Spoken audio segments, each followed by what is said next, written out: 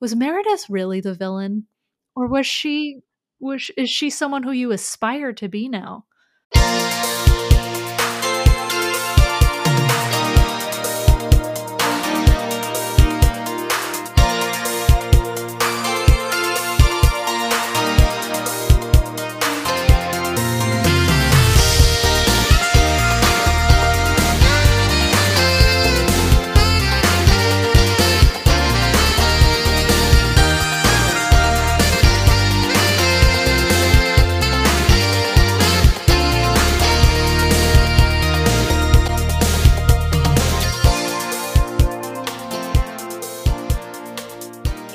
We've recorded about, how many episodes have we recorded? 8, 9 already? Something 100? like that. I think out of all the movies that we've watched or rewatched, this one held up the most. I have no critiques on this film, and I think this is truly like one of the classics of the 90s. It really is. I could rewatch this. I mean, I do, but many more times to come. I can't wait for Ayla to actually sit down and watch it with me. And I think our only critique was, why aren't these parents and like butlers and like, farm hands being arrested for separating infants at birth and never speaking about it to anyone? I mean, I tweeted a couple weeks ago, right after we recorded this episode, it's a red flag if you meet a man who married someone he met briefly on a boat, then has twins with them, and they separate them at birth. And I think that's my only critique of this film is that these were very irresponsible parents. But what a treat and delight to revisit this and also just be in awe of the iconicness that is Lindsay Lohan. She is truly an icon. This is a beautiful performance, her first film. And yeah, speaking of that tweet, Elaine Hendricks retweeted you, completely agreed. And Elaine, if you're listening, we would love to get your perspective on why Meredith Blake is an icon and why we all really just want to be her at this point. I mean, truly a friend of the pod, Meredith. I I truly like looking back, I identify as a Meredith. I feel like she was entrepreneurial. All she wanted to do was like marry Dennis Quaid. I just want to go and buy an Evian, live my best life, and channel my inner Meredith. So, Meredith, if you're out there, we love you. We stand Meredith. This is a Meredith Stan podcast. Yeah, thank you for giving us something to live up to. And we kind of buried the lead. This episode, we had an incredible guest, Cassidy Williams, who probably knows as much about this film as we do. I mean, probably more, to be honest. I mean, also, if our listeners are not familiar with Cassidy's work and aren't following her on Twitter, she just came out with a video for GitHub Universe where she's playing opposite herself. She's not playing a twin, she's playing the older version of herself and the younger version of herself. So we really did have an expert talking to us about how difficult it is to film something with sightlines with yourself. I just love this film. I still watch it, and I think that Lindsay Lohan is two different people. And I can't wait for people to hear our deep, deep dive discussion on everything Parent Trap, everything Lohan. And this is number 2 Lohan for us. And there's more to come. We got to do Life Size. We have so much Lohan ground to cover here. Yeah, this is our first Lohan episode that we are releasing, but we have already recorded another Lohan, and we've got so much more to come. Ooh, and also on the horizon, Sarah, we have our first Disney Channel original movie that we're going to be talking about on this show, which, I mean, took us long enough. When we think of the 90s, you got to think of Zoog Disney Channel original movies, all of that canon. I can't wait for us to get to like Smart House and Luck of the Irish and Motocrossed. But Sarah, tell our listeners, what is happening next week and who do we have? Ma'am, we are covering Johnny Tsunami, a true icon who flew from Hawaii all the way to the mountains of who knows where on the continental United States to learn how to snowboard. And our guest, PJ Metz, Who else? Who else?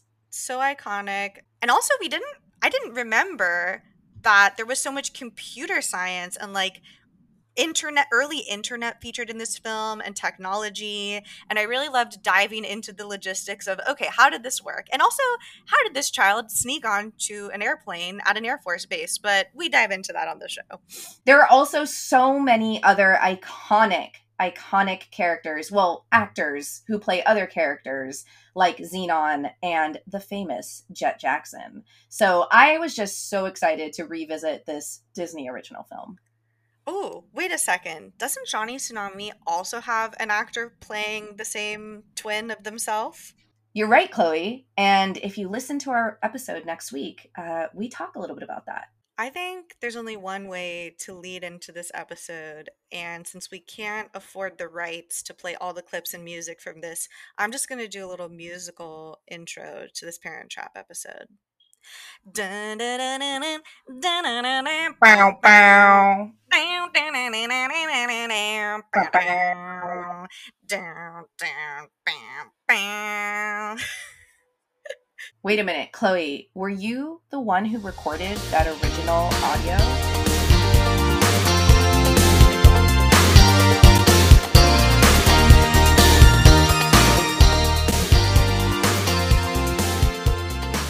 I have a question for both of you. All right. I'm ready. Got milk?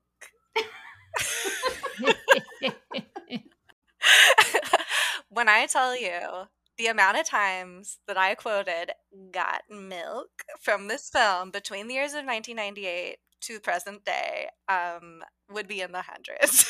Yeah, I can visualize the exact scene. There are so many quotes from this film, like, that's going to be a major problem, babe. Like, I have so many of them written down in this film. But oh my goodness, before we get started into everything, welcome to the show, Cassidy. Hello. Thank you for having me. I'm so excited to have you on this show. Like, truly, we have been kindred spirits on the 90s nostalgia pop culture train. Sarah and I, when we were first putting this podcast together, were like, we have to do Parent Trap. We have to do Parent Trap. So the fact that you suggested this was iconic. It was one of our top 5 for sure. It's so good.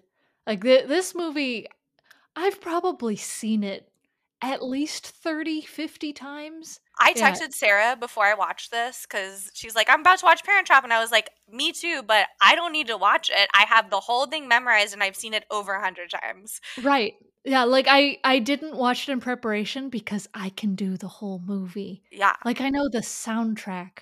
I'm ready. Dun, dun, dun, dun, dun, dun, dun, dun, dun, bam, bam. Well, your eyes are much closer together than mine. Your ears, well, don't worry, you'll grow into them. Your teeth are a little crooked.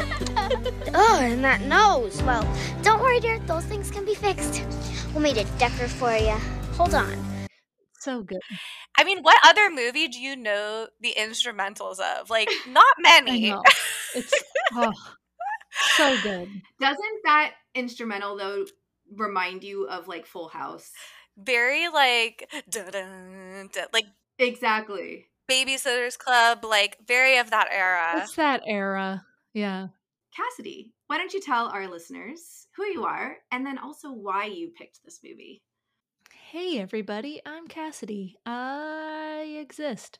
I work at Netlify and I like to make memes on the internet. And The Parent Trap was honestly just the first one that came to mind when you both approached me and were just like, what movie would you talk about if you could talk about some kind of 90s movie? And I feel like this one I could talk about for a long time. It's just one that my sister and I watched repeatedly so many times, and to this day I can watch it and then catch little things that I didn't catch as a kid. And I think there's really a cultural moment right now where people are just like, was Meredith really the villain? Yes. Or is she someone who you aspire to be now? I mean, if you're not following her on TikTok and Instagram and all that stuff, she So is good. such an icon. I think you've sent me a bunch of her stuff. I think I have. One of my favorite trivia points from IMDb that I found on this is apparently Dennis Quaid married someone that was the same age gap of Meredith and the Dennis Quaid character in the movie, and apparently she tweeted him and was like, watch out for those little twins, and I'm like, come through. Whoa, that's amazing. Like, wow, what a treat. Well, looking back too, like, again, this is something that you don't pay attention to as a kid. Now I'm like, this woman was 26 years old. Yeah. I have a breakdown actually on ages. Ooh, please. First, I do have a quick question though. Have either of you seen the 1961 Parent Trap? I feel like clips, maybe. I've seen clips. Like I know, like the "Let's Get Together," yeah. That's a reference to the old one. And that was in a Disney sing-along video that I consumed many a time on VHS. So the Parent Trap, the 1961 one, was a family favorite of ours before 1998. So before the Lindsay Lohan one ever existed. So I was obsessed with the 1961 one as a kid because my mom and I would discuss how they did that, because it was also the same actress playing both twins in that one.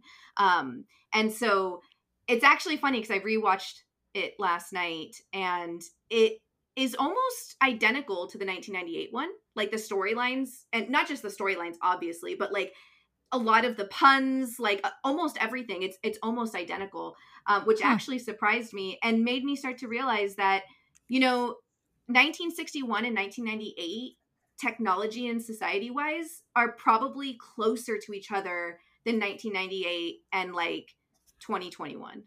Yeah. That's wild. Because they still had like home phones. Nobody had cell phones. Nobody had the internet. They didn't have like no 23andMe. Yeah, exactly. Yeah. But easily I solved. also did a deep dive on ages because we know that oftentimes, older men get paired with much younger women who are portrayed as older women, and the men are portrayed younger, blah, blah, blah, in Hollywood, right? In movies. And so Dennis Quaid was 44 when this was filmed. And Natasha Richardson was 35. So that's the ex-wife, right? So that's pretty, it's still a decent age gap, but 9 years, not horrible, and pretty consistent in ages to have like 12-year-olds. That's believable.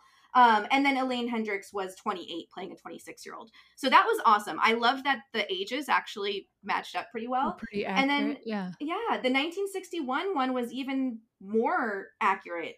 Brian Keith was 40 at the time of filming. And then Maureen O'Hara was 41, actually. And Joanna Barnes, who plays Meredith, but her name is Vicky, is 27. And I bring her up because Joanna Barnes plays Vicky in the 1961 version and also plays Aunt Vicky, Meredith's mother. You may call me Aunt Vicky. Aunt Vicky. In the 1998 version. You may call me Aunt Vicky. Which I just love. I love that is so much. Fun. Oh, man. You know, it was something I thought about this viewing, because again, I have this movie memorized. I love this movie. Like, I don't know why it took me, 32 years to think of this. Maybe less than that. I mean, this movie came out when I was like probably the same age as Lindsay Lohan.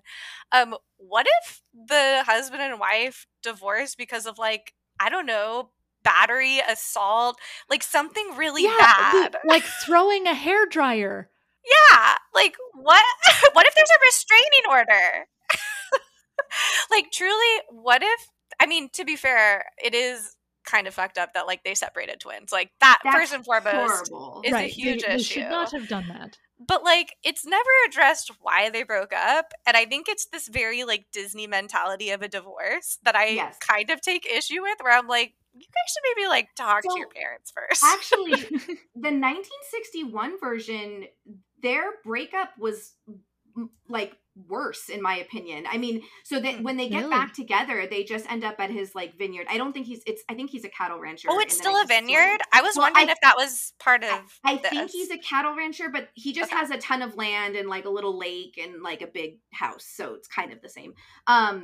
But Boomers. He was like mean to her. He like starts yelling at her, and then she's like, "Why are you yelling at me? Like I didn't plan this." And she's like, "You're not going to yell at me anymore. That's why we got a divorce, and you can't scare me." And I was just like, "Holy moly!" Like, I know that was like common, but that still doesn't make it right. Like, dude. Yeah. Huh. It's kind of a Disney, I feel like, suspension of disbelief that we're just like led to believe, because similarly, and I've said this before on the show, when I watch School of Rock now, I'm like, wait a second, Sarah Silverman's character's in the right. Like, this man is supervising children and stole someone's identity. Like, this man should be in Right. jail. And when I saw the musical, I was like, no, that's the hero. Like, why are we gaslighting this woman? Like, she is speaking truth. And I felt like similar about, you know, Meredith in this way, where it's like, these little girls are being dicks. Like, they are ruining her life. Literally like, she could have died on that air mattress in the middle of the river. Like, you are putting her in peril. But we're just led, you know, it's Disney, so we have to just believe. Sorry, I don't want to keep doing this, but in the 1961 version, they don't put her on a lake. They cover her feet in honey, and she wakes up to 2 baby black bears licking the honey off of her feet. Oh my word. Unacceptable. And then she freaks out, and the dad is like, oh, they were just a couple of baby bears. And I was like, what? Sir. Yeah. Nearby baby bears is a mama bear that will kill you. This is such a problematic film. I mean, it's great. It's my favorite film, but there's like so many pieces where I'm like, excuse me, ma'am? Like, you did what? Like, you've exiled 2 twins who hate each other into the same cabin. Like, I mean, we're going to get to that, but like, oh my goodness. One question that I have for both of you, because I remember vividly, do you remember how you first consumed this film? Did you see it in theaters? Were you at a sleepover? Like, what was your introduction to this film? Oh, let me think. Because I know we had it on VHS, and we just wore that VHS had out. It VHS. I saw this in theaters. I'm pretty sure I saw it in theaters, because I'm pretty sure I saw it with my mom, because we were just so obsessed with the other one. I vividly recall I was hanging out with my Aunt Sid, and we were in LA, and it was always really a fun time. And it was just like me and Aunt Sid time. She worked for InStyle magazine and did all their parties, and like would always give me all the goodie bag things from, you know, the Elton John party and stuff, and just coolest aunt ever. And she took me to a theater in LA, which was already like super fancy. And I remember walking to the parking lot after this movie because I looked so much like Lindsay Lohan. I didn't have red hair, but I had dark freckles.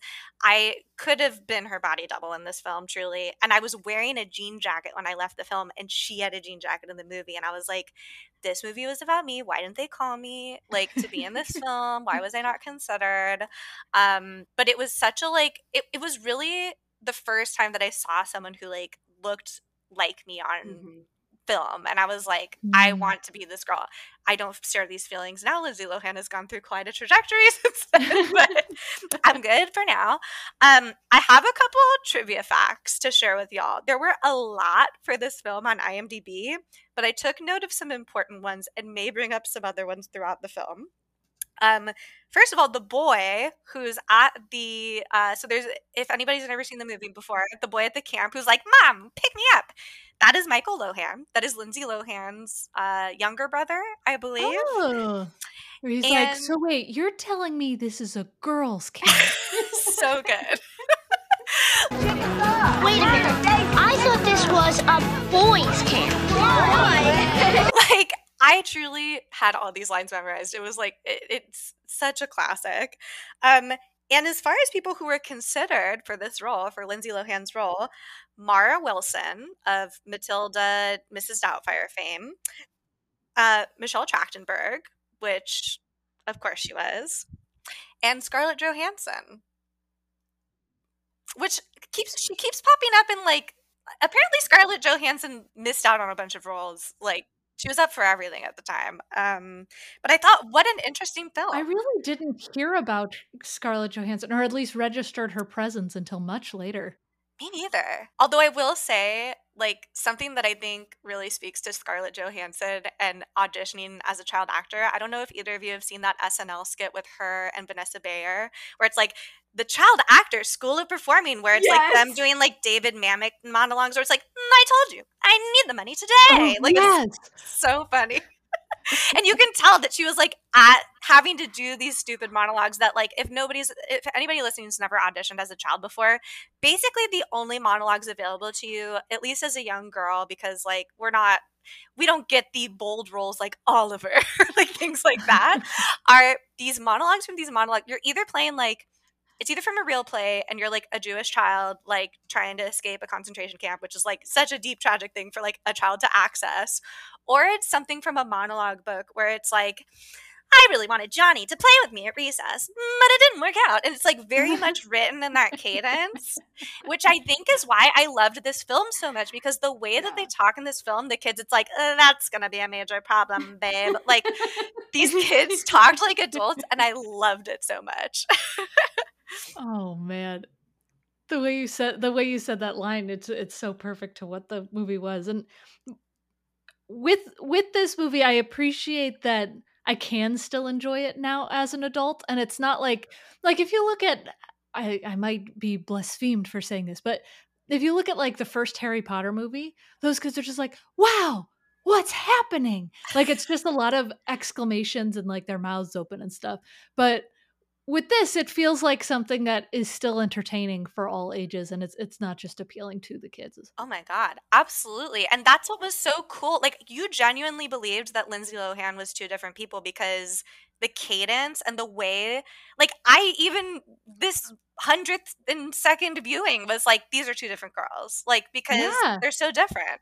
I wrote that in my notes. I was just like, she is such a good twin. Like, she plays so well. She looks perfectly. And I remember the behind the scenes that was on the VHS. It was like at the end, after the credits rolled, there was like a whole series. And I remember watching it just constantly and them talking about how they did some certain body double parts and stuff. And I was just like, she did so well. And for this to be her first film, she was so adorable, so like clearly so professional, and just like, oh, it was just a perfect first role.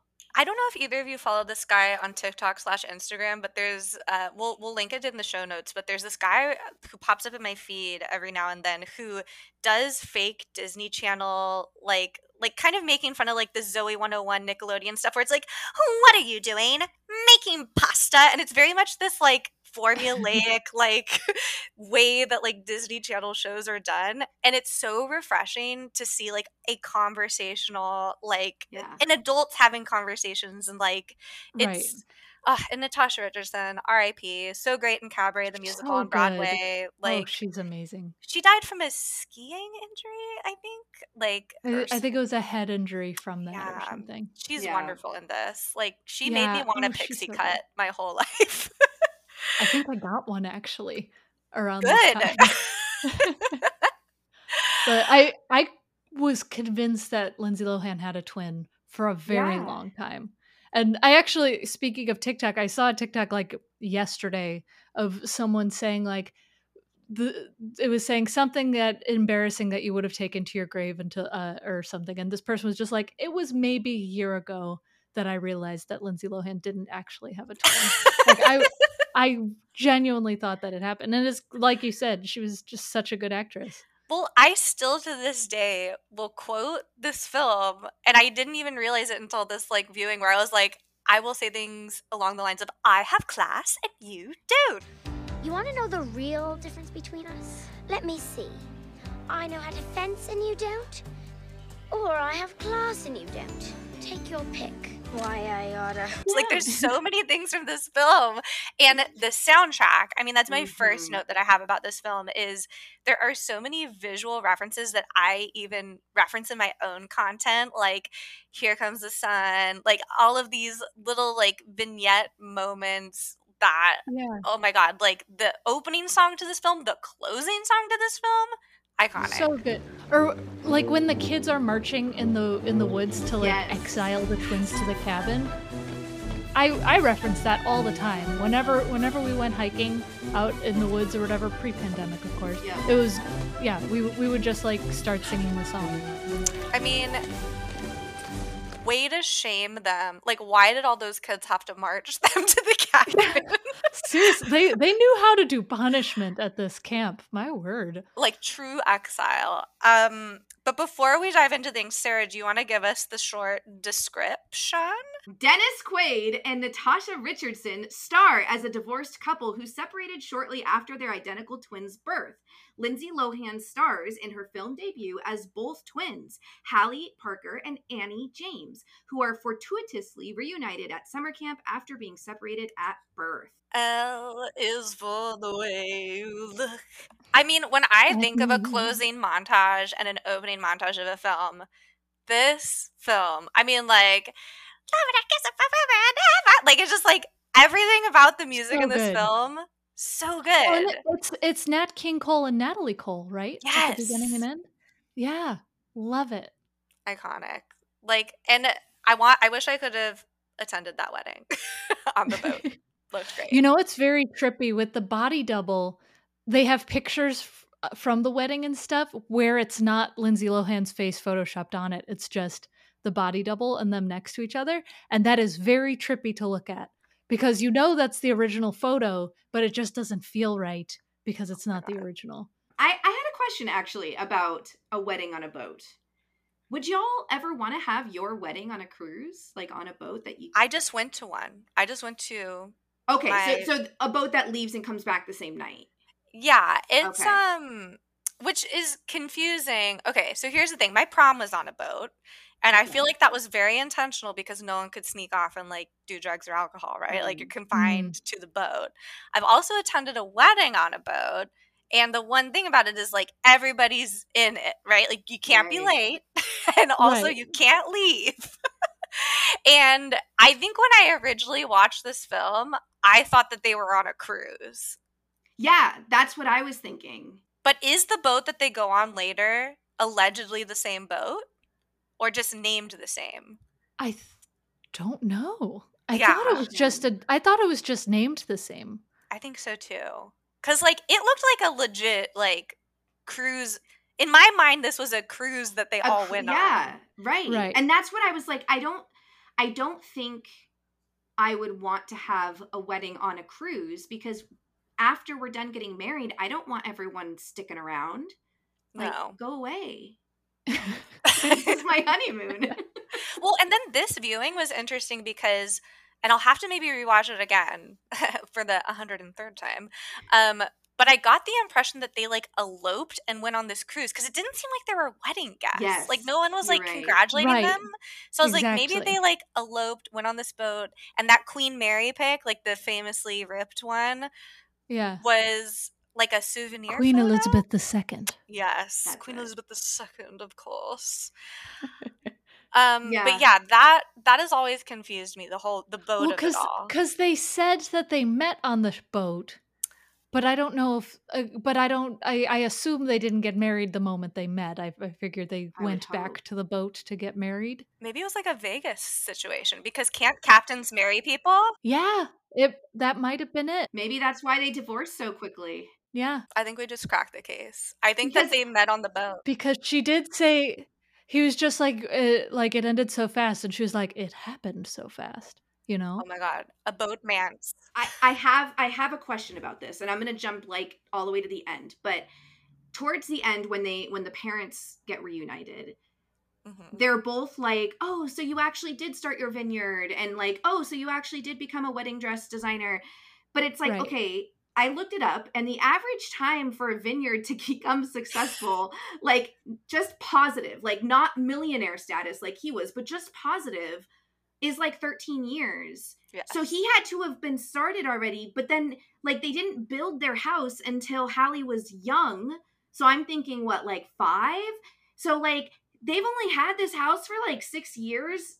How is he a millionaire vineyard owner, dude? Unless he adopted someone else's vineyard. Yeah, like he inherited it. But the way that she said it was like, you built it, you built your vineyard, like as if he did I don't know. I was just like, this doesn't, it takes longer to make a successful vineyard. Yeah. No, I mean, if I've learned anything from all the wine tasting I do on a regular basis in Napa, I was born into the wrong family. Like every time I go to Napa and I see a brochure and it's like our family and it's like all these white people, I'm like, why weren't my parents owning a vineyard? Why isn't my dad Dennis Quaid? Have you seen those job ads for like joining those families and vineyards and stuff? No. They're wild. because they're just like, our wine is our blood. And Yes. you are our family. Oh and my then God. like if you work at the vineyard, you do yoga with them every morning and stuff. Like they're kind of culty out there, which I Yeah. guess it makes sense in a way. You are just surrounded by wine all the time. Yeah, but- it's a lot of white people, lots of lots of vibes. I mean, it's very I just like watching this back, I was like, oh my God, like Dennis Quaid is here for all the moms and or dads watching this. Like, what a Yes. zaddy, like just peak Dennis. Just It truly really like, and he Yeah. was a dad, like, yes. but in all of the ways, right? But okay, I did a quick deep dive on Dennis Quaid because Good. I was like, but then where, like, he was like peak dad in the late '90s or in the '90s, and then all of a sudden he disappeared from my like awareness. Same. Yeah, because they did. It was that one movie that was not Cheaper by the Dozen, but it was like the exact same thing. What was He that was the one? dad in that one, and then he was just kept playing a dad, and then suddenly disappeared. I think I only knew Exactly. him from this, truly. Like this was my only point of reference for him. Well, he was The Rookie. I remembered him from that. Oh, yes, And of Far course. From Heaven. I remembered him from that. Sure. Yours, Mine, and Ours. I feel like Yes. I remember Yes, that one. that's it, the one I was right? talking about. Uh-huh. Yeah. Who's in that other than him? Because for some reason, why did I think he was in Overboard? That's another white man, not all white men. Okay, you know that confession that you shared earlier that you saw on TikTok about like Lindsay Lohan? My confession is I thought that Mel Gibson and Bruce Willis were the same person up until like 3 years ago. And I was like, not all white men. Like, but I was like, they feel like there's some crossover there. Okay, interesting. Yours, Mine, and Ours. Okay. Miranda Cosgrove was in that one, Yes. and also Drake Bell. Oh my God. Oh, Lord. Speaking of people who've grown up, Yeah. move on. Problematic men. And Danielle Panabaker, Oh my who was God. also very big around then. Yeah. Yeah. That was Cheaper by the Dozen definitely took that one. But Yeah. when did Cheaper by the Dozen come out? I feel that like was Steve Martin, right? Yeah, and Bonnie Hunt. I And love Bonnie Hunt. Oh, so great. She's so good. It also had Tom Welling and Hilary Duff. That's right. Hilary Duff was in it. Oh Yeah. man. Yeah. Bonnie Hunt made me think of this again, not all white women, but one of the quotes from Nancy Meyers when she was looking to cast the role of, Hallie and what's the other girl's name? Hallie and Annie was she was looking for a young Diane Keaton, which I thought was so interesting. Like to think like a young Diane Keaton because we never knew Diane Keaton when she was young. Yeah. And I guess I do get a lot of pizzazz and personality from Diane Keaton, but that tingled my spidey senses. If no one has watched the Justin Bieber Diane Keaton music video, do yourself a favor and watch it. Very strange. I've not watched the whole thing through, but I'm kind of just like, I'm confused. What's going on here? Content. Yeah. So Dennis Quaid, one of the reasons why he was no longer a dad in our favorite movies. No, well, he actually had he had like a son who something happened in the medical field. I won't get into that, but basically he became a healthcare patient like advocate person. Oh, wow. Yeah, and he got like super into healthcare and like, making sure everything was going right and all of that. But then in 2020 said that Trump handled the pandemic well. And I was just like, how do you go from like being super and a healthcare advocate, sir? A healthcare advocate, and that just really, anyways, he also is in a band. Okay, well, I guess the attraction is worn off now. There we go. I mean, honestly, not as shocking as our previous episode where we found out a young child star had started a cult and then got arrested for illegal kombucha sales. But that is besides the point. Different episode. I forgot. Okay, this viewing. First of all, camp iconic. I think this movie made me afraid to go to camp because I was afraid of the pranks. Like, truly was like, my life will be ruined and I will go to sleep and someone will put shaving cream in the shape of a wig on my head and a baby doll will be pulled and feathers will go everywhere. But do you remember, I vividly remember you know, like when you're young and you're watching a movie with your parents or like a relative and something like sexy happens on the TV and you're like, oh no, and you kind of like look away. I remember feeling deep embarrassment for the nudity in this film. Like when she has to Oh, skinny dip into the yeah. water, I was like, this is terrifying. The secondhand panic Yes. that I had, where I'm like, oh my gosh, that was my nightmare as a child. Seeing that, I was like, what would you even do? Like, I would actually have nightmares that was my situation. Yeah. Like, I feel Ugh. like nudity, like, there was something that I saw on IMDb that said this is one of the few films, Disney films, to depict drunkenness and cigarette smoking. And I would bet nudity, other than Little Mermaid, which is like, you know, that always shook me to my core as a child as well. I was like, she is nude. But like live action though, too. Right, live action nudity. I guess we did it. I don't know if it was technically Disney when it was released, but we just did Camp Nowhere, which has a similar. Actually, maybe it was inspired from Camp Nowhere, the like skinny dipping thing. But I remember that shook me to my core. I was like, I can't go to camp. I'll be nude. I will say what they were betting on during poker was very realistic. Oh, where they're betting like their bracelets and all of their stuff. Yeah, and like chapstick, and you know, I really liked that. I hate it when they do movies where they're all of a sudden they have like, you know, I don't know, a box full of cigars like they did in the Are You Afraid of the Dark episode we watched, and it's like, where did a child get this? You know, I like it when it's like, oh yeah, you're at camp, you're betting on chapstick and dollars and Right, quarters. the items that you have. Yeah, well, exactly. I went to camp a lot when I was a kid. My parents would ship me off, not for as long, that many weeks. It was just like 1 week at a time. Yeah, 8 weeks. Long That is time. a long time to send your child off to camp. That was also the length in Camp Nowhere, was 8 weeks as well. But like the kids were from what, all over the world? Oh my God, right? Yeah, what kind of international global camp is this? Wild. Yeah, anyway, and it must be very highly regarded if a family from London is sending their kid there. Right. I always, like, that always confused me, even as a child. I was like, how, why, like, international travel? The butler traveled in a limo with her here. Like, we know they have money, but why this camp? I'm sure there's like fancy tea camps in London. Right. Right. Or, I don't know, it would make more sense that the other girl would go to London for a camp. I don't know, in my mind, I guess, but yeah, I don't know. Anyway, yeah, I remember like going to camp and kind of expecting those kinds of pranks. right. Yeah. But then, yeah, no, that never happened. It was just like campfires and s'mores. Then that was it, and games. Something that has never changed with every viewing of this movie is Hallie is so rude to Annie upon She's a initial rude meeting. She's like, "You're Californian." ugly," or like, and I'm like, "You're the same person." Like, Yeah. don't comment on her looks. I guess it's kind of a joke, but even the like whole skinny dipping thing, I always remember empathizing so much with Allie. Like, I was like, I'm an Allie. I'm not Annie. or an Annie. Yes, I'm an Annie, not a Hallie. I'm a Lindsay.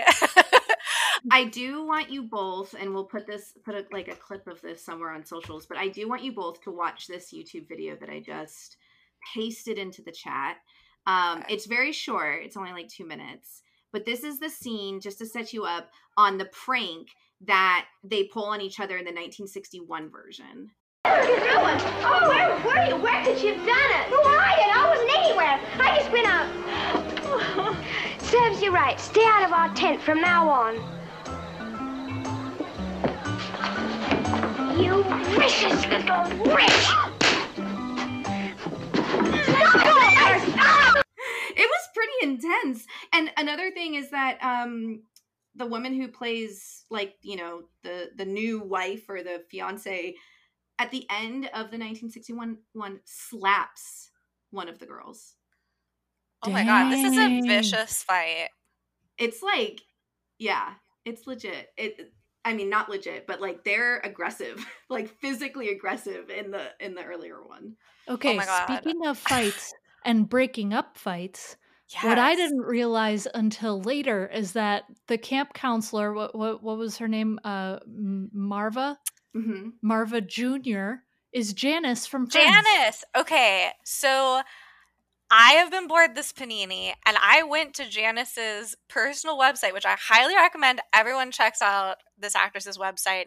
She has been in some iconic stuff. Like, truly, this is a character actress for the ages. She's worked with everyone, she's done everything. But I remember just loving her in this. And actually, I think we mentioned this on a previous episode when she goes into the cabin and all of the like Rube Goldberg shenanigans Oh, of the yeah, pranks yeah. happen to her. I am one of those people that when I watch a film, I feel so much empathy for people. And I genuinely remember as a kid being like, oh my God, she didn't deserve that and that should have never happened to her because I loved her so much. Well, and then all I can think of is they had to clean so much. Yeah. Yes. That's and yeah, that just the idea of cleaning all of that just stressed me out so much as a kid, being just like, oh, it's so sticky. Do you know how Yeah. hard it is to Yeah. clean sticky stuff? I saw a fun fact somewhere where like the part where they step in the molasses and their toes are all squishing in it, they had to Mhm. refilm that 10 times to make sure it looked Yes. disgusting enough. And Sarah, you mentioned that there was like a behind the scenes thing after the DVD, and this must have been like the one trivia piece that I remember from this film Are you talking about the pin? was the pin on the head to pop the Yeah. balloon. I was like, why do I know this? It must have been the behind the scenes Yep, footage. it's Oh true. my God. I mean, like, it I love a camp film. Like, I feel like what's so iconic about this film is we get so many scenes and sets, right? Like we get London, we get Yeah. Napa, and we get camp, and we get the boat. Like it's just such a it's a set Well, designer's the dream. resort The too. resort. Like Yes. there's like eras in the film where by the time that you're like at the point where they're doing the family camping trip, you Mhm. forget that they just met at camp recently. Yeah. Right. It's like there's so many visually stimulating things from this film that like anytime I see a boat wedding or anytime that I like go camping and see a lizard, I'm like Parent Trap, Parent Trap, Parent Trap. Or like any photo of people on a boat with a life preserver that has words on it, I'm like Parent Trap. Right. Yeah. I think about the Parent Trap every single time I see an inflatable bed. Like, in any time we've Yes. ever taken it Oh. camping, like one of the first times I went camping with Adrian, he just had like a little mat that you roll out, and I was like, but how are we going to float on the water? I mean, we were in California, so there wasn't water, but like, you know, it's just always been in my mind, and I really want to try it someday. I feel that way with Evian bottles. Whenever I see an Evian Yes. water bottle, I always am like, will somebody hand me my Evian? I know The that most spray. people don't know that I'm quoting it, but every time I see an Evian water bottle, I quote it that way. I, to this day, have associated Evian with fancy people to the point where when I worked at Sephora in the mall, we sold these little spray bottles of Evian. And in my mind, I was like, this is the fanciest shit you can buy. Like spraying Evian on your face. And when I started making an engineer's salary, I felt like I was splurging on Evian all the time. And I was like, it tastes different. And I was like, hand me my Evian. Like such a bougie move that I like. Shout out to, I mean, I hope Evian got some kickback I from was Parent gonna Trap. say, I assume that was product placement, and if it was genius. Do you know what is a really fun product placement is the Oreos, which is from the company Nabisco. Oh yeah, the Oreos and peanut butter. Yep. And the 61 film, it was also Nabisco, but it was Fig Newtons. Interesting. Same scene, but they're sharing Fig Newtons. Did y'all ever put peanut butter on your Oreos? No, that sounds disgusting. No, Yeah, I never tried it. I know that like it's supposed to be a thing that people try after watching that movie. Never. I feel like that's one of those things like Flamin' Hot Cheetos and cream cheese. Like there's all those like things that people are like, it shouldn't go together. Like one time, shout out to my friend Jesus, aka Sugarcane from RuPaul's Drag Race, was like, go to Disneyland, buy the caramel popcorn. I'll tell you why when you bring it back. And I was like, okay. And then I come back to rehearsal and I give it to him. And he gets this like big bag of like cheddar popcorn and adds it to the caramel popcorn. And I was like, no, absolutely not. This is disgusting. And it slapped. It was so That's delicious. called the Chicago mix, actually. And being from Chicago, living in Chicago, I have that all the time. Oh my God, it's so good. Amazing. Changed my life. Maybe we need to try it. Maybe that's a Patreon episode. We all try Oreos. We should have done that in preparation for this episode. It's been on my list forever to try, but also it doesn't seem like those flavors would go well together. I mean, I guess like peanut butter and chocolate ice cream. Reese's. I was gonna say peanut butter and chocolate work well. But an Oreo on itself, like, how do you improve an Oreo? I know. It's such a different, it's not really a chocolate. It's like it's an Oreo flavor. It's not I chocolate. should say I got a targeted Instagram ad 3 days ago from Oreo Nabisco. You can make custom Oreos now. So if for example, it's someone's birthday, you can like get whatever, like pink frosting and like put someone's name on it and stuff. Like they're doing the whole like M&M's personalization thing now. So it must be all that kickback from Parent Trap that allows them to have these services. It must be. I don't know what else it would be. I fenced as a child. Because of this film?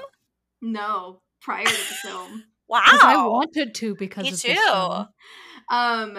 Yeah, my mom was going to community college when I was young, and one of her like PE courses that she could take was fencing. And since it was a community college, they were more open to people of all walks of life. So me and my sister, I was about 9 and my sister was like 3. We fenced with my mom. Did they fence in the original movie, Sarah? They did not fence in the original movie. Because it's smart, because they could use stunt doubles because their faces were covered. No, in the original movie, they're just walking to get like lunch, and they like face each other, and the one girl is like, "Oh my god." And the other girl's like, "What?" and just walks away. And then later they're like boating, and the girl's like, can't you see it? We look identical. And she's like, let me see your profile. Yeah. And then she just like calls her something horrible. I don't even remember what. And it's just like, nope, not you. And then, yeah. One thing I will say, and I am a snob when it comes to like continuity issues in movies. Like I pointed out all the time when my boyfriend and I are watching something, I'm like, they moved or like whatever. Right. This is one of the only films, like it's just like we said earlier, you truly could live your life knowing that Lindsay Lohan was like that she's not one person, because there's no like mix up at all in this film. Like they did a really good job. So, like yeah, like even in Friends where people don't have twins, you see an actress where you're just like, that's not Monica. Or even the split screen between face come from. You can always tell with like Phoebe. Like I don't know if either of you watch Basket. It's like this wonderful FX show that has Zach Galifianakis, and he plays his own twin in it. And I can always tell when it's the back of a head or a body double. But this film, like, there's not a moment in this film where I don't believe it's two people. Yeah, they did a great job. I noticed so much because that was why I loved this film and the 61 version. So I was paying like really close attention this time. And for example, when they're at the resort, what I noticed is that the whole pool area is shaded. And then the lights are all artificial. You can't really tell. It does not take away from the scene, but it allows them to not have to, like record at a certain time of day. Smart. And the shadows line up perfectly. Like I was noticing in this one and the 61 version, there's never a time when like a shadow is missing or something from the scene. And I'm just like, it was amazing. I guess when you think about it, they're only really in scenes together at the resort and at camp. Yep. And at camping later. But it was so smartly done. Like you don't question for a moment, especially when their hair is different. Like you're like, that's two different people. I still think it's two different people because even the cadence in her voice as with the British accent, like no wonder she booked this film. She was absolutely incredible in it. So here's a question, and this is more just out of curiosity. Do you think they ended up living in California or London? Oh, I was wondering that so much. I feel like Elizabeth could design wedding dresses in California, but it would be much harder for Dennis Quaid to make wine. So. I read somewhere on IMDb that there was a deleted scene. Let me find this. There's like a deleted extended ending or something. Yeah, where they're like, we're moving to London. No, we're moving to California. And it kind of like left on that kind of thing. Are we to believe at the end, do the parents end up together? Like, okay. Yes, that's the belief. I don't know. I feel like he cannot bring his wine. I mean, it sucks, but like she would have to come to Napa, and also she'd make a killing with Napa weddings because like they do a lot of this now. Like she would, but like good investment. Her branding It's in London, and that was not an era of remote work where you can do everything online. No, but God, it yeah. was like, I mean, Meredith knew about her. That's right. true. That's Yeah. true. She did have a So- global brand. Yeah. Also, speaking of things that you didn't know until you were 33 years old, when I was a child, I just decided that Elizabeth James was a real wedding dress designer. And then Yes. when the internet course. came out, I never looked it up until yesterday, and she is not. She's Vera Wang in my Just mind. so you know. No, but I knew that Natasha Robinson wasn't the actual designer, but I thought she was playing a designer, or Richardson. I thought she was playing a designer called Elizabeth James. Oh, I mean, that Mhm. montage where first of all of London, like, I used to travel a lot for work. I would travel internationally and it would rain. And I cannot tell you how many times I've looked out a Uber window with the rain coming down and I'm like, I am in a car going to my, mom's house that I've never met before in the rain with Here Comes the Sun play. Is it There She Goes or is it Here Comes the Sun or is it both? I feel like, Here, here comes the sun is later. It's yeah. there There she she go. And goes. like, I feel like There there's she so many goes like again. iconic moments in this film that I reference and call to in my own content and my own work. Like, it's just there's so many iconic visuals. Like when she's putting on the top hat with the I was veil and just she's about to say that the oh my top hat and god, the veil that cemented in my brain. forever. God, this movie is so good. I have no complaints. I have like no complaints other than some weird continuity issues with divorce and stuff, but like it holds up. This movie slaps. Love the butler. Love the nanny. I mean, what a great duo. Are either of them straight though? I don't think so. Because I really don't think they end up together like they pretend they do. Okay, yeah, no, they pretend to, but Yeah. I I always got that impression. No. Even as a child, I was like, you guys like each other. Like similar in Harriet the Spy where we're like Yes. Golly and the boyfriend not actually together. No. Yeah, I always I could see them being yeah. besties, but Yeah. yeah. Yeah. I mean, but that handshake, I mean, it is concerning to me when people don't know that handshake. Like, I try to do it with my boyfriend all the time, who famously is not into pop culture stuff.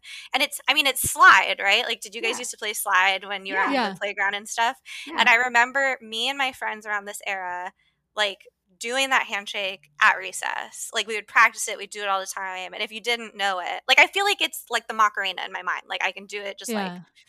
And I hear the music like da da da da da da da da da da da da. Yep. I don't know if I still remember it. I know there was a point where my sister and I could do it, but I'd have to like give me a few minutes so I could even try to pick that up it's again. slide with a hip bump. Yes. Yes. Like it's without the back forward. The podcasts are famously a visual medium, but it's like slide. You're like this. I force my boyfriend to do it all the time, and he's like, "What are you doing?" And I'm like, "What are you doing? Have you never seen The Parent Trap, sir?" Probably not. I just started teaching Ayla how to do clapping games together. Aww. Mm. Oh, Ayla is of course Sarah's daughter. Did she watch this with you, Sarah? So I started it because she famously does not like to watch new things. Hello, neurodivergence of whatever kind. We all have it. But so I usually have to start things and then she will either get really interested or not so much. So I started it and just like right away, she wasn't paying attention. She was on purpose looking at her iPad away from the screen.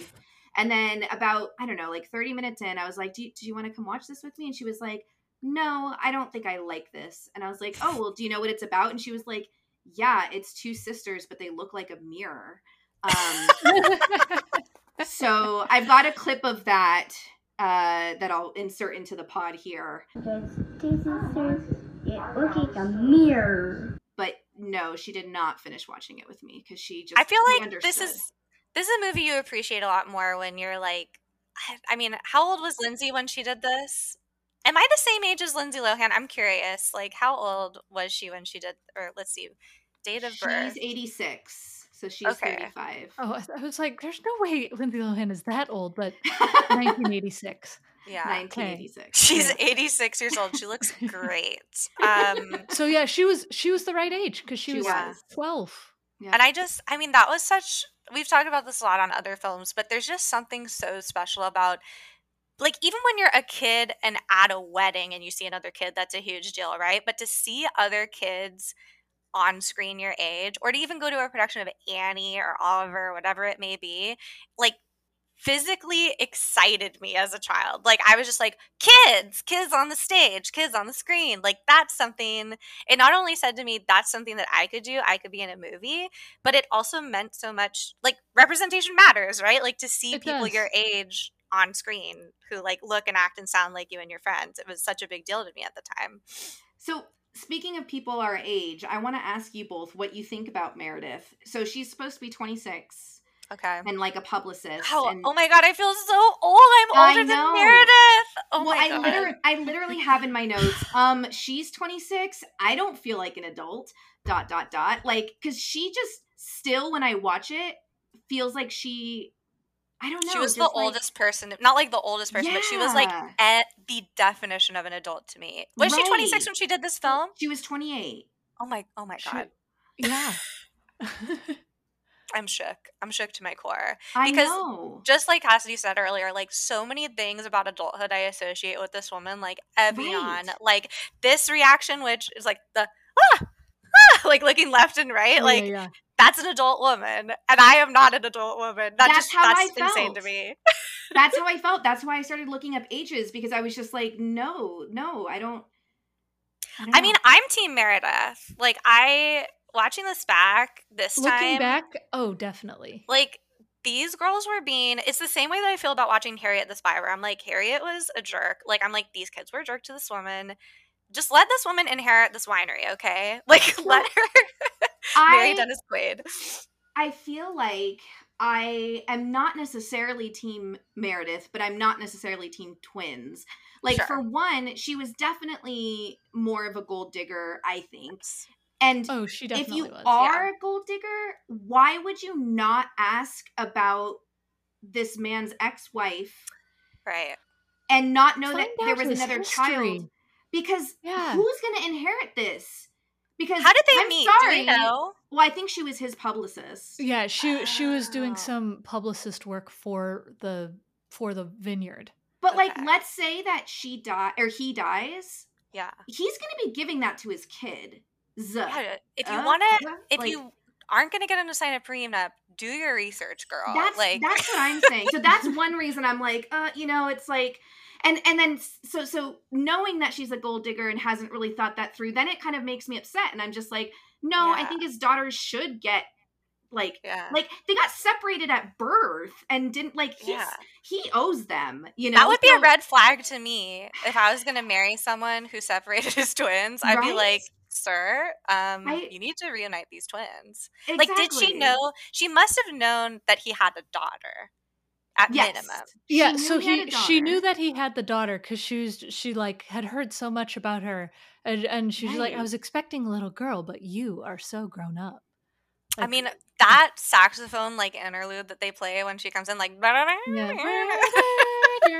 such a like femme fatale. Like, I mean, and she's gorge. I mean, she is stunning in this film. God, the lizard, like so many moments with her in this film. There's so many like visual things from this film that just are imprinted in my brain for the rest of my life. And Meredith as a person is like goals, but also not goals, because yes, she is awful. Like when she's like, I'll send you little twins that But so it's hard because now as like a married woman with a child, like, damn, I wish I married someone who owned a vineyard and was a millionaire. You know, like bury so that. It's like still goals, but also like she didn't do it right. I don't know. It's like her parents were very okay with it. Yes. Like they didn't, at least that we saw, they were just like, there he is. He's the guy.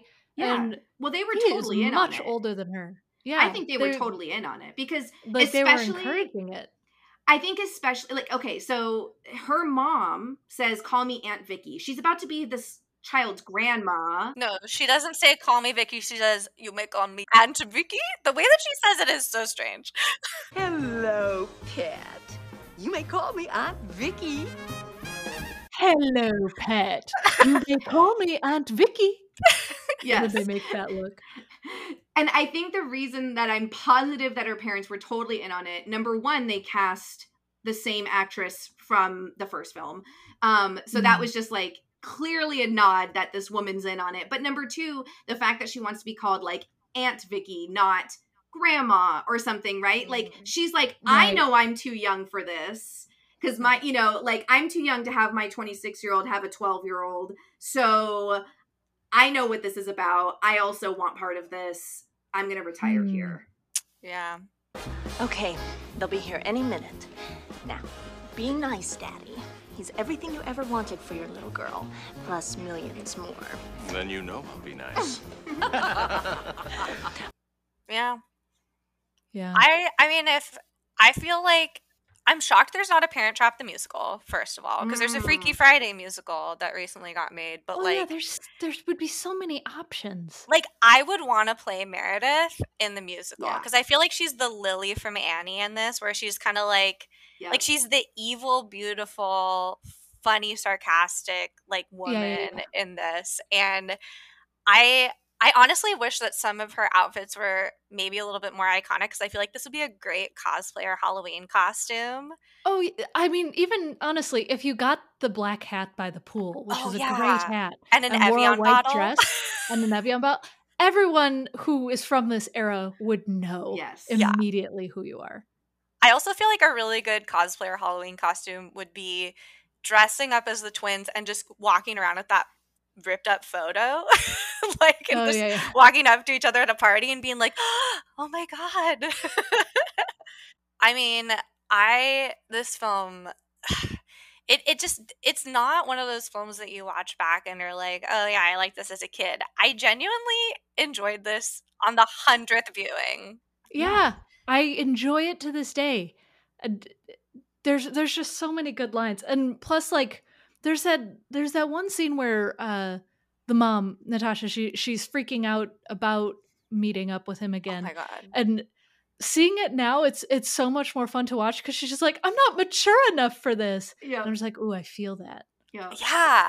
I mean, even that scene I remember so vividly because, and it's actually funny that we mentioned like the sexuality of the butler and the nanny, because I remember in that scene, like looking back on it, I was like, that is the epitome of a gay best friend being like, you're gonna be fine, it's cool, let's get you ready, you'll wear this little number. Gosh. Okay, I'm gonna do it again, but I loved the 1961 version.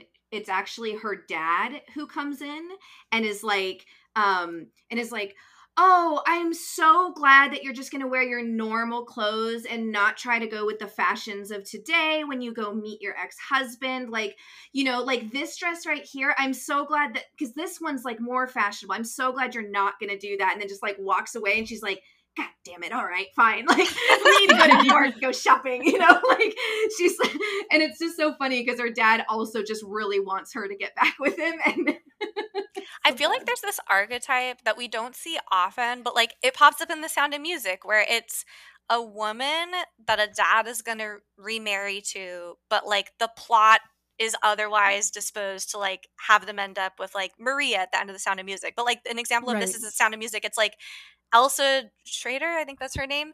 You're kind of like, well, that sucks for her. Like, she thought she was going to marry Captain Von Trapp. She's not that bad. Yeah, she's nice and a beautiful woman. And I think as I get older, as I watch these films, I feel bad for these women because I'm like, oh my God, these freaking kids, like, getting in the way of the shenanigans. Like, don't let kids socially engineer your relationships, I think is the biggest lesson. Because we never got a part two. Like, I'm going to guess that whatever didn't work out earlier between the two of them, like, that's where I have to suspend my disbelief in this film, despite it being an incredible film and like, you know, totally holding up is there's a reason why these people did not stay together. Probably because they met on a boat. I was going to say, like, their children could engineer their relationship because clearly they are still not mature enough to like make decisions about their marriage. I mean, they got married, had children, immediately separated babies at birth, never told them about it ever. Rude. What did they even tell their kids about the other parent? Yeah. Like, wait, in that like exiled scene where they're in the cabin, doesn't she say like, oh, I don't have a father. Well, I suppose I did have a father at one point. Like, it kind of just made it don't sound talk about it. like he perished, like, or that's what she was told. I don't know. Or just yeah, like, were they told, like, "Oh, yeah, he just wasn't a nice guy," or they just don't know? We Yeah. don't know. Or we don't I talk don't about know. him. Like, it's very problematic. Like, we should not be separating siblings, let alone twins, which does happen. There was actually I don't know if you guys have seen this documentary. I believe it was on Netflix, but it's about these three brothers who were triplets who were separated as part of a science experiment, and this actually happened to a bunch of twins and No. triplets. What is that called? Three identical strangers. Yes, three identical strangers, which honestly has blown my mind. Like, Illuminati confirmed. Everybody go and watch this film. It's about these science experiments that actually were being done to a lot of Jewish families. It's really, really screwed Oh, up, where no. they would separate the three siblings, have them live different lives, and then social workers from this experiment were checking in on the different ones. Like, one was like a low income family, one was like a medium income, and one was like a wealthy family. And this has happened where now, with the new 23andMe, things that we have available to us for people to get connected, that it's coming to pass. And like, they can't release the records on like the how and the why, but it made me think of that. Like, watching this film, I was like, this is so screwed up to like separate twins, but it was happening, which is crazy to Yeah. think about. I saw a really messed up news story recently where, like, there are these siblings that were separated at birth, and they didn't know about the other one, and, like, the family's fully separated and stuff, and they got engaged, and the families met, like, the week before the wedding, and they were just like, "Hey, Oh that's crap. your Oh my sibling," god. and, like, she was pregnant. It was a whole thing. It was See, messed up. that answers the question mark for me in this film of like, what are the freaking odds of like these two girls being at the same camp? Like, stuff like that makes me go, it's possible. Like, I'm like, actually, this could happen in some sort of scenario. But I'm sure that happens all the time, right? Or like, people end up falling for like, I don't know, their cousin once removed or something like Yeah. that. Like, oh my god. Oy, Oh, oy, Well, and oy. especially in big families, I'm sure stuff like that happens more often too, just because you might lose track, if Yeah. it's a really, really big family. Like, one time, I found out that a girl I was in marching band with was my cousin, Oh my just god. by a random occurrence of, like, she was going to her grandma's funeral and my mom was going to her aunt's funeral. She was like, "Mrs. Williams, why are you here?" And voila, we're related. We had no idea. I also saw a couple years ago, there's these two women who are maybe a little bit younger than I am, where one was like a YouTube, not an influencer per se, but like was doing a lot of content, and everyone was saying, you look a lot like this girl. It sounds very Parent Trap, right? Where it's like, have you seen this girl? You guys look alike. And then she reached out to her, and it turned out that they were separated twins. Like, mhm. it's crazy to me Whoa. that this still happens in present day. So like, I don't have to suspend my disbelief too much. And I highly recommend for anybody listening to the podcast to watch Three Identical Strangers, because it truly, like, they all ended up at the same community college or something like that. It's all Oh, very man. happenstance of like how they all, like, someone was like, yeah, I just said hi to you. Like, it literally sounds like a Disney movie where it's like, what are you talking about? I just walked in. And they're like, no, you're in the cafeteria kind of thing. And it's like, these things happen. But also, can everyone just stop separating twins and triplets? I would really appreciate it. Like, cool Yeah. stories, but not worth the trauma. God, at least like tell people. Yes. Right, let them know. Yes. I think like I know this is too mom of me, but I go to like the medical concerns. It's like if I had an identical twin or a parent, I would want to know that they exist if something were to happen. Like Right. also insane to me. I mean, I guess we're to believe, because she says, oh, my home is on the other side of the country versus the other side of the world. Like, when they're both in that like exiled, I call it like the Napoleon cabin. They're just like in exile together. Like, true torture to put you with the person you're having issues with to like sort it out alone in this cabin, which I have a lot of Yeah, I could disciplinary see if issues you had, with. like, a counselor in there or something, but Yeah, or at least a Nest Cam of some kind, which did not exist at the time. Um, but there's just like a lot of question marks that I have about this film of like, I don't know, there's some questionable things.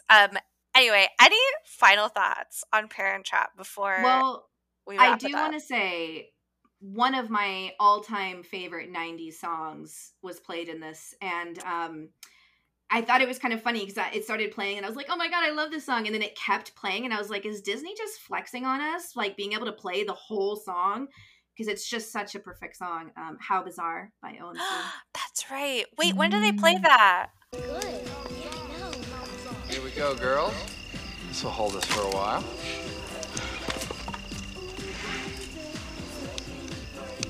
Sure you don't want some trout, Mom?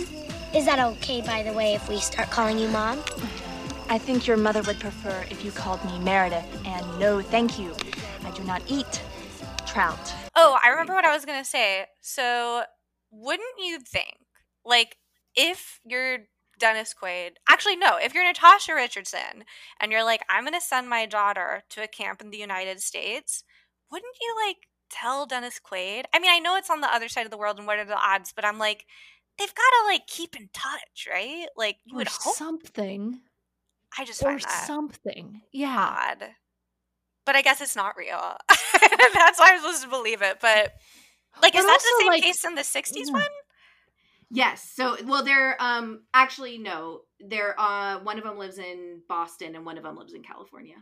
Oh, why is she? Doesn't she have a British accent in the film? No, she has one of those American British accent things Frasier, a is that what Frasier it's called? accent. That one. I mean, sure. that's what I call it. Because I always was like, why are these men Or British? the transatlantic or whatever That's it is. it. That's it. Transatlantic. Thank you. Mm. That's the one I was thinking. Yeah, it's the one that like a lot of actresses had, and it was like supposed to show that you were high class, but a lot of people on the East Coast tended to have it.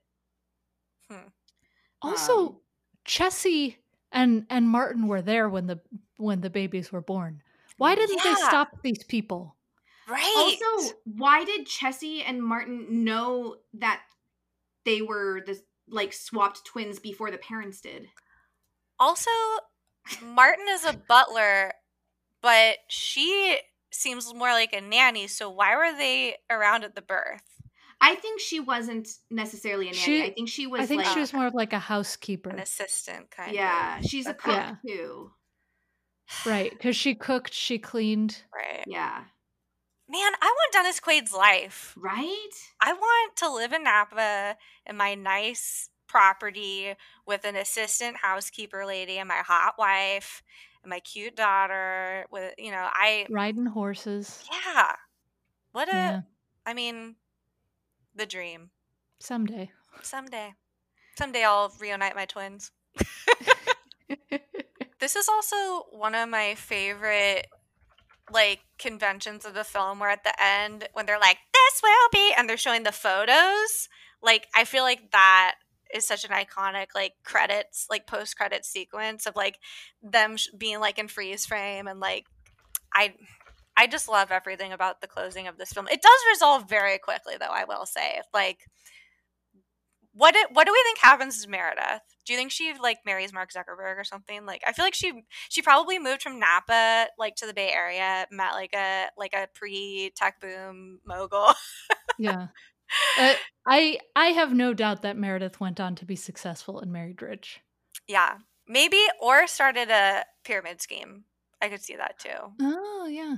Like a momtrepreneur type thing. But I'd like to think that Meredith, I hope that she looks at in this fictional universe we live in that she doesn't even follow Dennis Quaid on Instagram. She's like, I don't care about that part of my life. That was a toxic relationship. Well, and also it sounds like she was a very good publicist. Yes. And so I feel like she could have been like a total career woman and just moved on. I wonder what being a publicist meant back in that pre-internet era. Like, was she just making a lot of brochures? Like, for the I think winery? Magazines and yeah. like probably TV spots. Yellow and pages. She did talk about Yellow photo pages. shoots and stuff. Yeah. Yeah. Oh my God. I think one of my final thoughts on this film is when Meredith like unbuttons Dennis Quaid's shirt and is talking about his like chest hair. Oh, that's We've got to break the ice sometime. Wear your shirt like this. I like it when I can see a little chest hair. that horrified me as a kid. Me too. It did, but now thinking about it gave me so much your hair looks so good pushback vibes. Yes. Mm. Yes. Yeah. Oh my God, I totally see. She is the Regina George of this She film. is. She is. Where Yeah. she has like redeeming qualities and you like empathize with her, but she's also very mean. And What about Caddy's in this. you? I know. Yeah. Whoa. Oh my What are god, your full two- circle. Mean Girls is based on The Parent Trap. It's a prequel. Oh, there's my final thoughts. Okay. Sorry. Here's what my notes meant. Annie Oakley was freaking badass. Who's Annie Oakley? From Annie Get Your Gun. The main, like She the was real person that Annie Get Your Gun is based off of. Yeah. Annie Oakley was a real person, and she was this incredible, like, She's like shot. a sharpshooter. Yeah, she's a sharpshooter. She actually tried to get into the military as a sharpshooter because she was like literally the best. She was 62 years old in 1922, and she still could hit 100 clay targets from 16 yards away at 62 years old. And she died at like 64. So like, dude. And also I just thought it was funny because I did this like deep dive on Annie Oakley. And Annie Oakley, that's why I got confused in my notes, had libel cases, and one of them was against Hearst, which I think is funny because when we watched Newsies, Hearst was also, and I just think it's funny that Hearst is always playing these like side background things that nobody knows about. Anyways, Illuminati confirmed. When I tell you a majority of my 16 bar audition songs were from Annie Get Your Gun, like truly know too much information about Annie Oakley. She's pretty awesome. I mean, she's a baller. Like she truly, like, you know the song like anything you can do, I can do better. She's an icon. One trivia thing is Arapahoe is the name of a cabin in both the 1998 and 1961 films. Oh. I loved all the little callbacks. Well, what about you, Cassidy? Any last thoughts? I'm trying to think. I'm looking through like my fun fact sheet, but I think we made it through all of them. I think so. Yeah. I'm going to be listening to this soundtrack all week now. God. Honestly, the minute this movie started, I was like, I need to just download the soundtrack because everything is a bop in this film, down to the like background music as we went. Like before I even played the film, and I was like, I'm gonna watch Parent Trap. That's what was in my head was like the background music. And it just in so many ways, this movie made such an impression on me in my youth and still follows me around to this day. And also just the fact that Lindsay Lohan was such a part of the pop culture zeitgeist. Like we're talking Freaky Friday, we're talking Mean Girls, like movies that I quote on a consistent basis. Like I'm old, like everything is Lindsay Lohan. And it is, you know, we didn't touch on it too much on this episode and we have in previous episodes. It is so disappointing and sad to just see what has become of Lindsay Lohan, of course, and you know, hopefully she makes a good comeback and recovery in some way. But I'm very this so nice that we have this time capsule moment of her childhood to just this was peak Lohan as far as I'm concerned. It was her first film, and she was just like an instant star. She was just she set the bar very high for herself immediately. She did, yeah.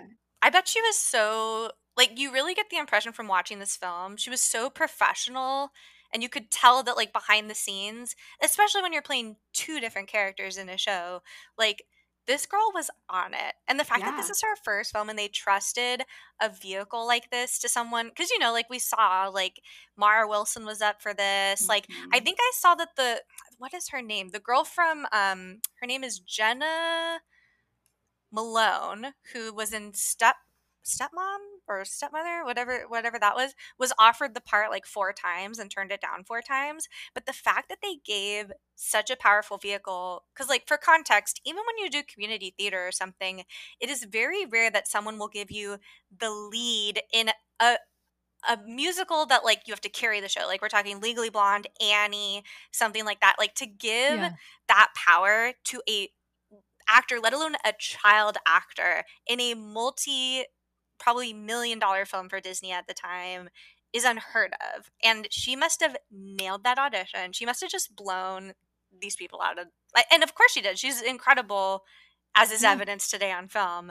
But like, I wish that they had footage. Maybe someday in the special deleted scenes in like 5 years, we'll get like her on camera audition footage. But I would have loved to have been a fly on the wall, because I think I saw in the trivia it said that she had to like lie and say she was sick at school to audition for this. So she was like a normal kid. It's not like she was out auditioning and stuff. Like, this is a normal kid, and I think that's what made this film so special. Is it wasn't Hilary Duff. It wasn't like some of these people that we saw on screen. It was like, like she was like Annie for us. And yeah.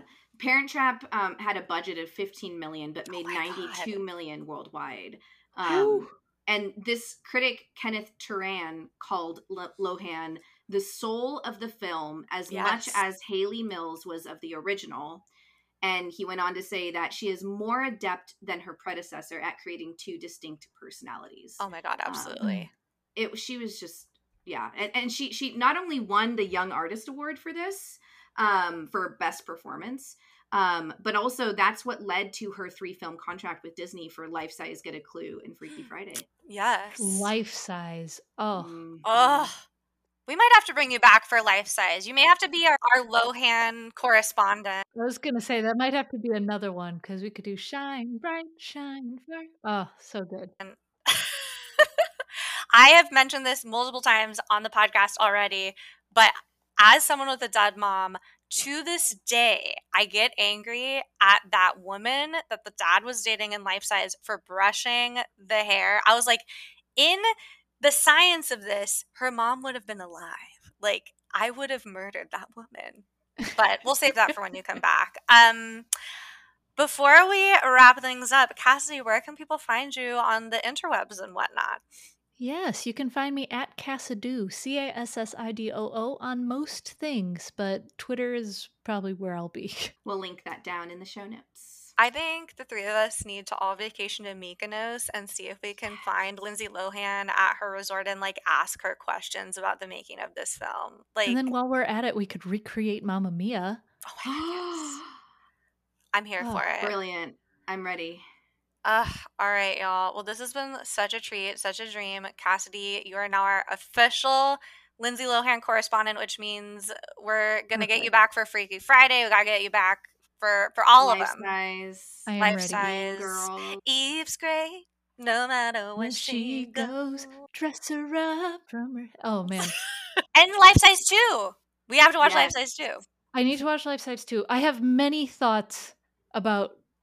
There's like a dancing scene in Life Size. We shouldn't get into this now. We should end the podcast. We'll save it. You're going to come back, our official Lindsay Lohan correspondent. Thank you so much, Cassidy, for joining us. And we'll see you soon to recap the rest of the canon of Lindsay. Yes. Excellent. Bye.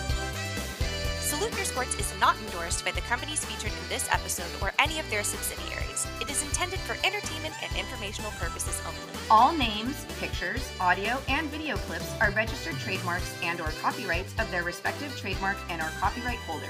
Mix and mastered by Dr. G. Our theme song is Keep Me Entertained by Maddie McGuire. Salute Your Sports is recorded in front of a live house plant And in a shed. and is not produced in Nickelodeon Studios at Universal Studios in Orlando, Florida.